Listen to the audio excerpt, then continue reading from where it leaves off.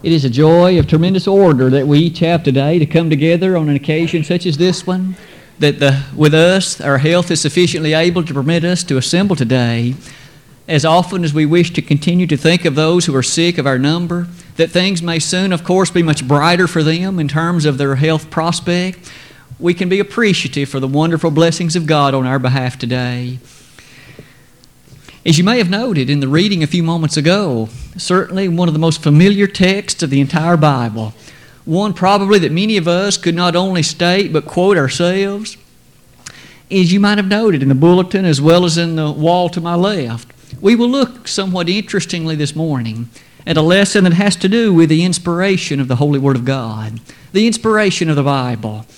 However, I suspect we may take a tactical approach to that somewhat distinct or different than what we might have expected, evidences for the inspiration of the Bible.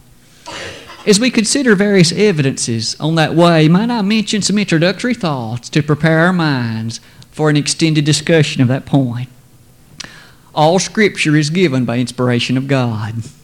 Pausing at that point in that text, it sets before us the overwhelming fact that the thing that you and I read, the Word of God, claims itself to be directly and powerfully given exactly by His revelation.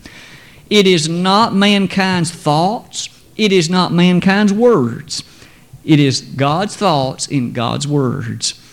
The Greek word that represents itself or is presented in that text, theopneustos, it literally means God-breathed. It is as if God literally spoke it directly to these men who recorded it. All Scripture is given by inspiration of God. To those of us trained to respect the Word of God in that way, that doesn't seem a far-fetched idea. We treasure this book. We hold it so high and so dear, we appreciate that it is unlike any other book found in any library anywhere. It is the Word of God. However, I might point out that there are other books, though few in number, there are other books that also claim to be the revealed will of God. Two of them easily to be listed could well be these. The Book of Mormon claims to be the Word of God. It claims that one can find the pathway to eternal glory by following the precepts found therein. The Quran claims to be that book which will lead one to eternal glory following this life. Certainly, one can count on but very few fingers the number of books that claim to be the Word of God. You and I, however, would claim this one's not like those other two. There is something distinct and something different about the claims. Are the claims substantiated? Can you and I consider some evidences that lead to the converged conclusion that this book is in fact what it claims to be, and by the same token that those others are impostors? They are not the Word of God. They are in fact clothed men's words that claim to be the Word of God and no more. What are some of these evidences?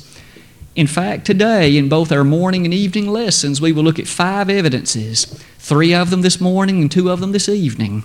As we look at all 5, I hope that we shall see an ironclad case for the inspiration of the Word of God, facts upon which you and I can rest and rely on to help us ever understand that this is no mere ordinary book.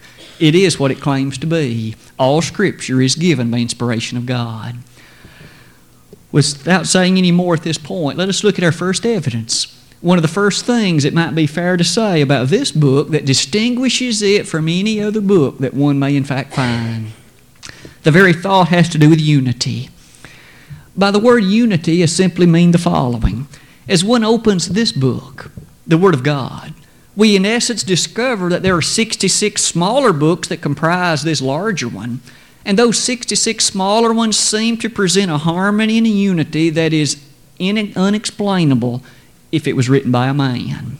Absolutely unfathomable that any person, human, no matter how much scholarly he may have been, could have written these books and present the unity that they present.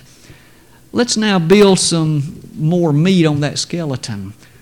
Some evidences that lead us to that conclusion. The thought of this unity perhaps in the following way. The closing 2 verses of 2 Peter chapter 1 read as follows. Knowing this first, that no prophecy of the Scriptures is of any private interpretation. For the prophecy came not in old time by the will of man, but holy men of God spake, as they were moved by the Holy Ghost. absolutely set before us is the statement then that the Holy Spirit of God, one of the members of the Godhead, superintended the writing of the Holy Scriptures. Though there was actually a pen in the hand of men, it was the Holy Spirit that was telling him what to write. It was the Holy Spirit affirming and guiding and directing that which is written. But that alone is a very odd set of circumstances, isn't it? For that means that not everyone was inspired to write, but the Holy Spirit selected certain men at certain times to write certain things. It was God that made the choices. It was the Holy Spirit then that chose certain ones at the appropriate times to write the inspired things that were written. That takes on a heightened understanding and a more amplified meaning when we appreciate that those men that wrote were not all living at the same time. Moses wrote the first 5 books of the Old Testament, Genesis through Deuteronomy. He penned those books around the year 1500 B.C. The very last book in the Bible was written by John the Apostle, the book of Revelation, written shortly before the year 100 A.D. Thus, subtracting the latter from the former, we find a period of some 1,600 years roughly, separating the writing of the opening books to the writing of the last ones. Over a millennium and a half. And yet, as one appreciates that, that's a far distinction in time. Compared for you and me today, that would be as though someone writing in the year 400 A.D. compared to today. Many centuries passed. Many things, of course, changed in that interval of time. One might also ask about how many different individuals wrote. The New Testament was written by 8 separate individuals. The Old Testament, as near as we can figure, by 32. Summing the two numbers, 40 men, roughly, over a period of 1,600 years, wrote the Bible. All the while, the Holy Spirit superintending that writing, guiding the things that were written. Perhaps it's time to make some comments. Those thoughts, perhaps to us, we shouldn't allow them to pass by our mind too quickly. For consider this. By your standards in mind, 1,600 years is a long, long time. Most of us will never live to see a century in terms of age. Yet that's over 16 times that much. We know that kingdoms rise and fall. Civilizations come and go. Cultural fads will rise and wane. Times change in 1,600 years. It's unthinkable that a man writing that far apart could pen things that were so ultimately united and harmonious. Consider by way of example, science, for instance.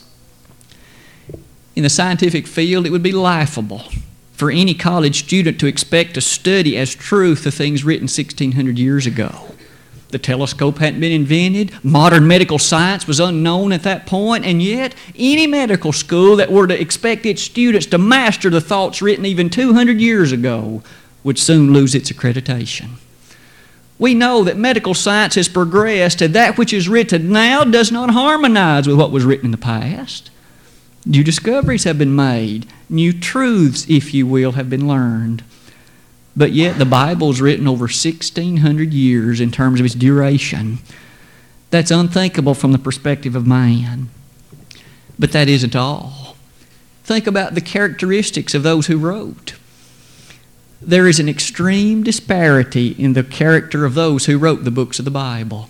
On the one hand, Solomon was a king, the highest position that one could hold in the earthly affairs of things.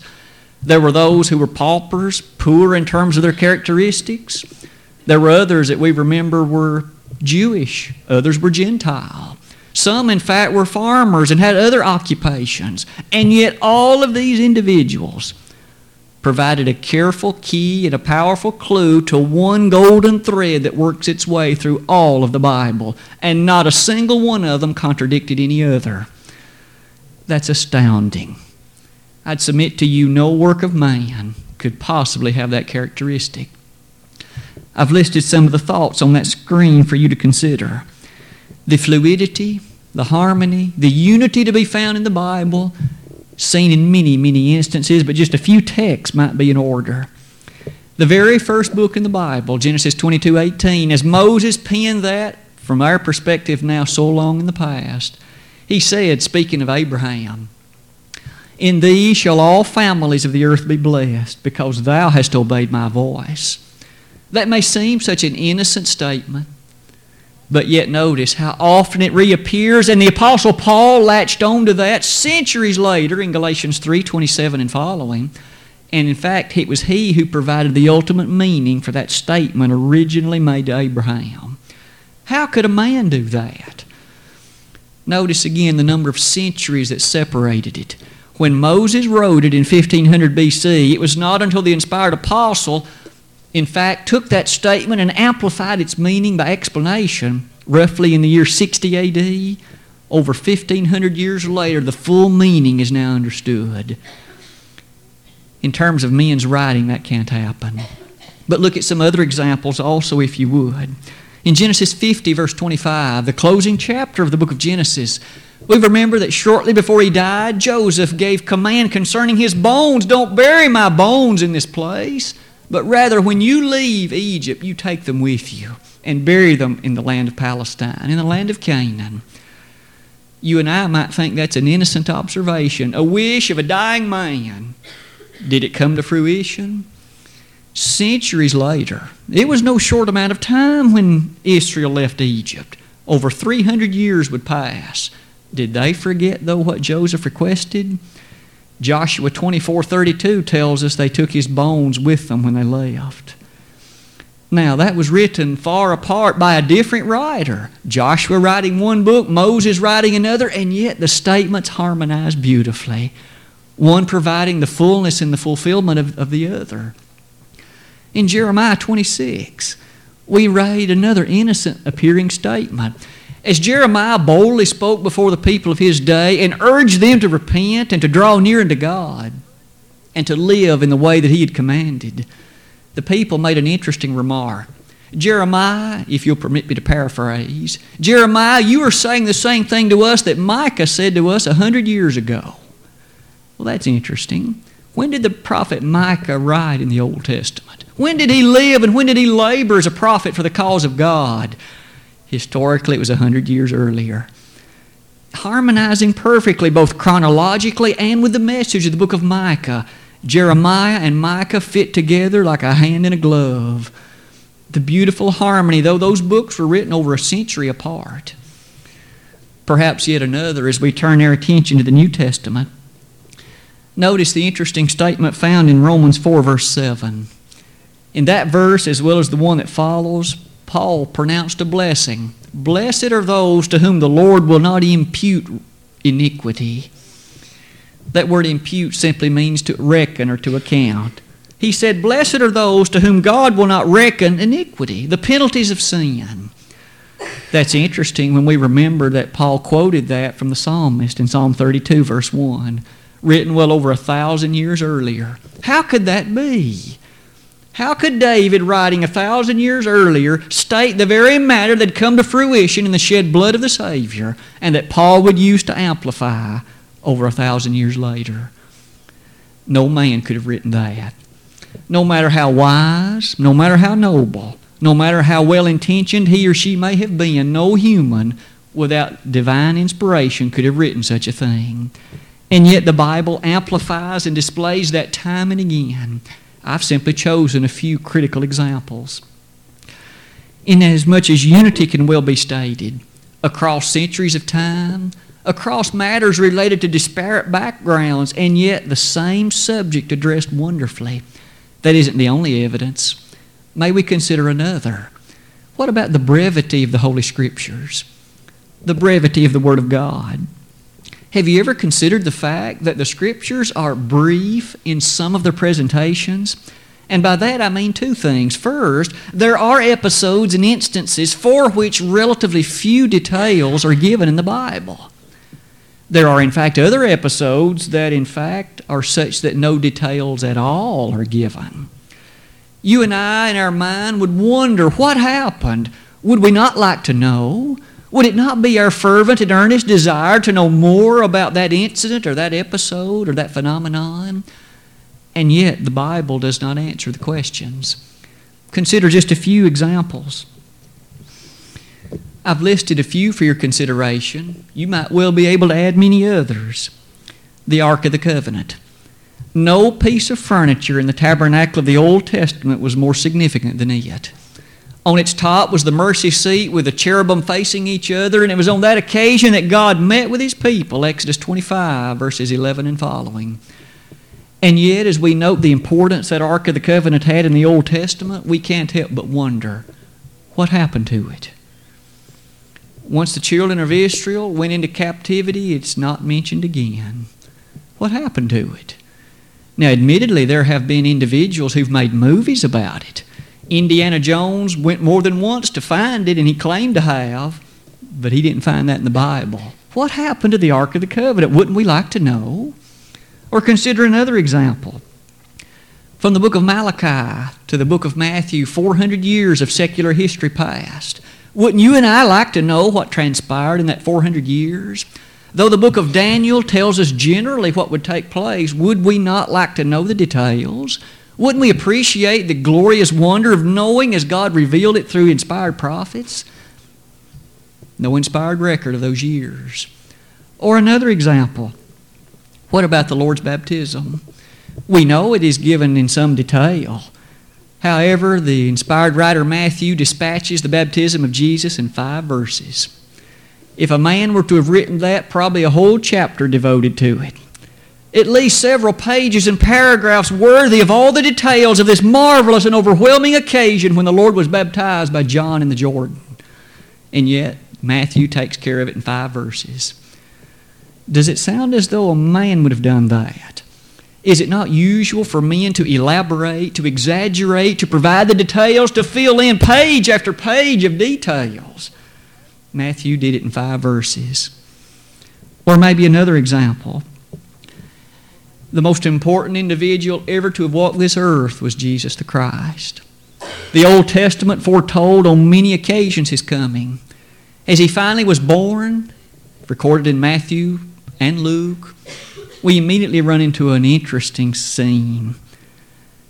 At the time of age 12, He was baptized. He went to Jerusalem, taken there by His parents. And on that occasion, for the next 18 years, we know nothing more about His life. Not the slightest incident, not the slightest recording Mark ever made. Wouldn't we like to know about those 18 years? More about the details of the life of Him from age 12 to age 30. We know nothing. Don't you think that a biographer or even an autobiographer would have provided some details about that stretch of 18 years, and yet the Bible gives us nothing?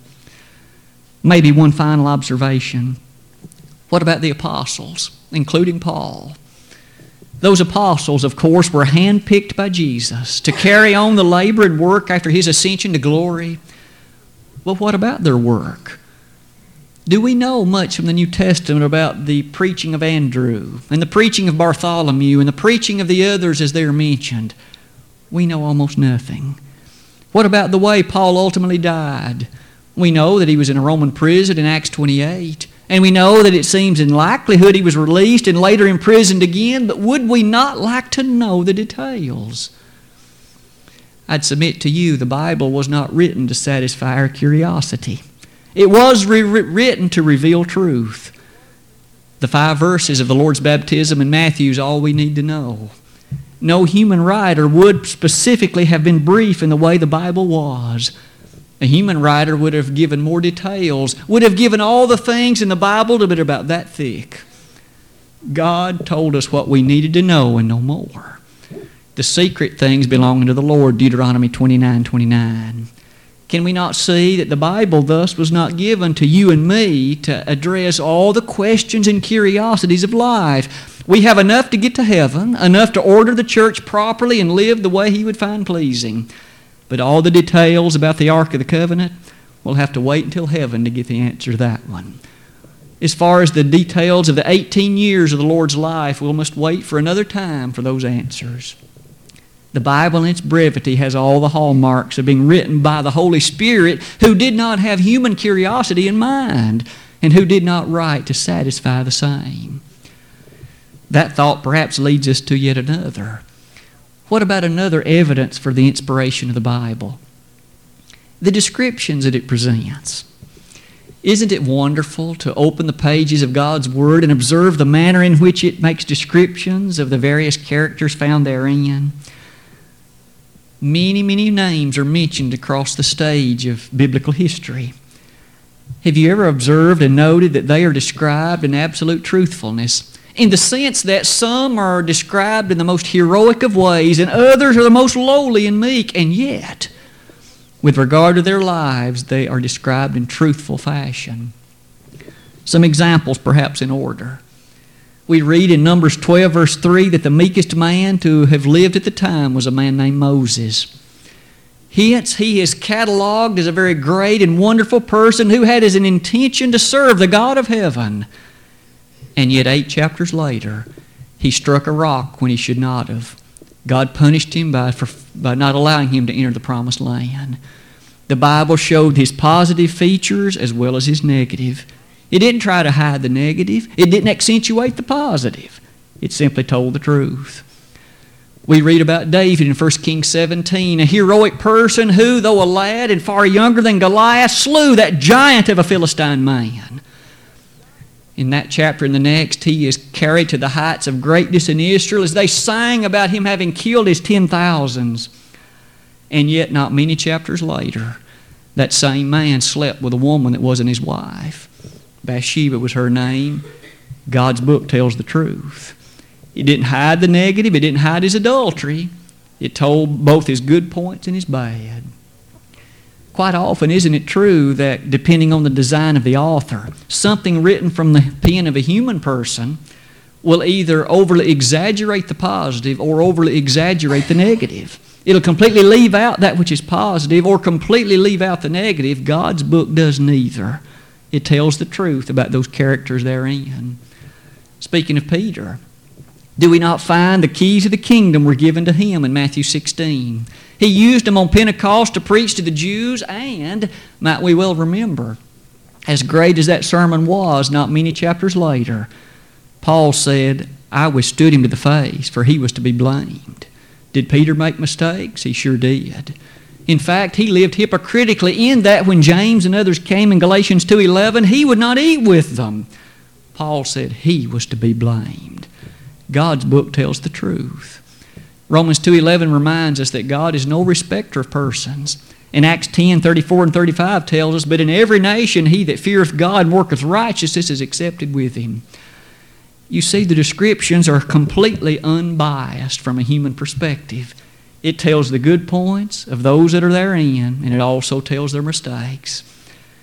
Quite often, depending again on the design of its author, a human work of literature will not do that. It'll often exaggerate the negative, it will exaggerate the positive, or it will do something perhaps somewhere in between. As one thinks about those descriptions, I might ask you to notice there's actually a little more that might be said. Those descriptions lead me to say this. There are many things contained in the Word of God that would never have been included if a human person had simply written it. Consider this. In Old Testament history, the God's chosen people were the Israelites, the Jews. It was they who, in fact, had been given the law of God at Sinai. It was they who had been given the promises that through them a Savior would come. All the while, though, we remember that it was the Jews who at least had a fair appreciation for the role of marriage. It was they who, in fact, in their own law had statements about illegitimately born children. Question: how was Jesus born? Would any person writing a plot, a novel if you will, concoct a story where the chief hero was born out of wedlock? And yet Jesus was. Yet he fulfilled all the prophecies of the Old Testament, but in fact Joseph was not his father. God was. Might it be expected then that the Jews would reject him? That the Jews would not have an interest in this, and yet they're the very people whom he came to save, as well as, of course, the entire world. No human would have put the scheme together that way. Or yet consider another. In terms of the Lord's apostles, notice there were 12 initially chosen. Consider 2 of them for a moment, if you would. One of them was Simon the Zealot. The word zealot describes a group of people living in the first century who were adamantly opposed to the ruling power of Rome and who, in fact, went on renegade missions to slay various Roman mercenaries, Roman soldiers, and Roman leaders. The zealots hated the Romans, and they would resort to physical violence, in fact, to try and wreak havoc upon them. However, Simon, a zealot, was one of the apostles. What about another of the apostles, namely a man named Matthew? He was a tax collector. He was an employee, if you will, of the Roman Empire. Here were two people who one would have expected would be haters of one another, and yet they were bound together by the very cause of the Master who chose them to serve as apostles for the kingdom. Would a human orator have chosen that scheme of things? Or perhaps yet another, Judas the thief. We remember he, of course, also was a chosen apostle. And yet, as Jesus chose Judas to be an apostle, might we wonder, would a human of origination have made that choice? So many things in the Bible no human would have chosen. It would have been written differently had it been done simply by human means. Speaking about the Lord and His interaction with the Israelites and Jews, what had been said concerning the law of Moses about them? In Leviticus chapters 11 and 12, as well as 13 and 14, in fact. Notice, though, that when Jesus came, He touched lepers, He interacted with them, He preached to them, He encouraged them. On one occasion, He healed 10 of them in Luke 17, and only one returned to thank Him. From a Jewish audience and a Jewish perspective, such would not have happened. All of these evidences seem to point amazingly that the Bible was not written, as you would think, to appeal to a Jewish audience. But there are things about the Gentiles also that it would not have appealed to them either. No human would have written the Bible containing what it does. As these evidences are written for us to consider, it might be fair then to summarize the lesson today by drawing some interesting conclusions. We have looked at some evidences, 3 of them in fact, that the Bible is in fact inspired. First of all, we noted its unity. From Genesis 1 to Revelation 21, and all the way into Revelation 22, the last chapter in the Bible. We see then that the Bible is a unified whole. Every writer wrote the specified required part on the part of God to fulfill a necessary link in the chain of human redemption. The chief subject of the entire Bible is that. As it presents God and His greatness, it starts from creation, telling us how the world and universe came to be, and it ends with Christ going home to glory and the saints crying, "Even so, Lord Jesus, come quickly," speaking of His return some sweet day. All of that's contained in the Word of God, and not a beat is skipped. All the necessary details for you and me are provided. It's a unified whole, though written over 1,600 years by 40 different men. Not only that, it's brief. In various ways, the Bible does not satisfy human curiosity. It presents God's truth on the subject of redemption and what's needed to fulfill life and to live pleasingly. But other than that, the other details will have to wait until another time. And finally, the matter of its descriptions. Absolutely true in everything presented. God does not lie, Titus 1 verse 2. Thus, when He describes Abraham or Joseph or Peter or others, the good points of their life are complimented, and the sad, negative, sinful points are also noted. You and I can be ever thankful then for this book. Perhaps it'd be fair to say in closing, those other books that I mentioned, namely the Quran as well as the Book of Mormon, we certainly cannot call into question the sincerity of those who believe those books, but are they inspired? Do they have the same characteristics that God's Word does? I would encourage anyone to read those books. You'll find that there are things in them that contradict this one. That means one of them cannot be right. In fact, it means that one of them must be, one is not. With regard to the Word of God, this is the one in which there are no errors, no discrepancies, no uncertainties. The plan of salvation is revealed in this book. What is needed in order to gain heaven is our eternal home. We're going to stand in just a moment and sing a hymn of encouragement. When the Bible says that all Scripture is given by inspiration of God, might we notice the word all is the adjective preceding the word Scripture. It doesn't mean that some books are more significant than others. It doesn't mean that some books can be ignored while others cannot. All Scripture is given by God's inspiration. Theopneustos, God-breathed. Have you obeyed the commandments then of this book? Have you placed the resting power of your soul in the careful hands of the Savior? If you have done that, then you know the glorious thing that took place when you were baptized, when He washed your sins away and you rested pure and clean as a newborn baby in the sight of God. If you haven't had that experience today, you need to do that. If you've reached that point in life of knowing right from wrong, that Christ died for you and that sin will send you to hell, you need to obey now. Time is of the essence. We are not promised tomorrow nor the day after. Obey today while you have the opportunity. If we could be of assistance in that way to you, we would certainly enjoy doing that, as you would rejoice with us on that occasion. You must repent of your sins after your belief. Confess Jesus as your Savior and be baptized. Once you've become a member of the church in the act of baptism, Acts 2:47, we understand faithful living until death is required of us, Revelation 2 verse 10. If you haven't lived faithfully, if you've brought reproach upon yourself, if you have done things of which you're ashamed in your family and your church family, and God too is ashamed, come back to your first love. The church in Ephesus was urged to do that in Revelation 2. We could aid you by praying on your behalf. Acts chapter 8 provides us with the example. If either of these things is in need of your life, will you not let it be known and come forward requesting the thing would be necessary, even now while together we stand and while we sing?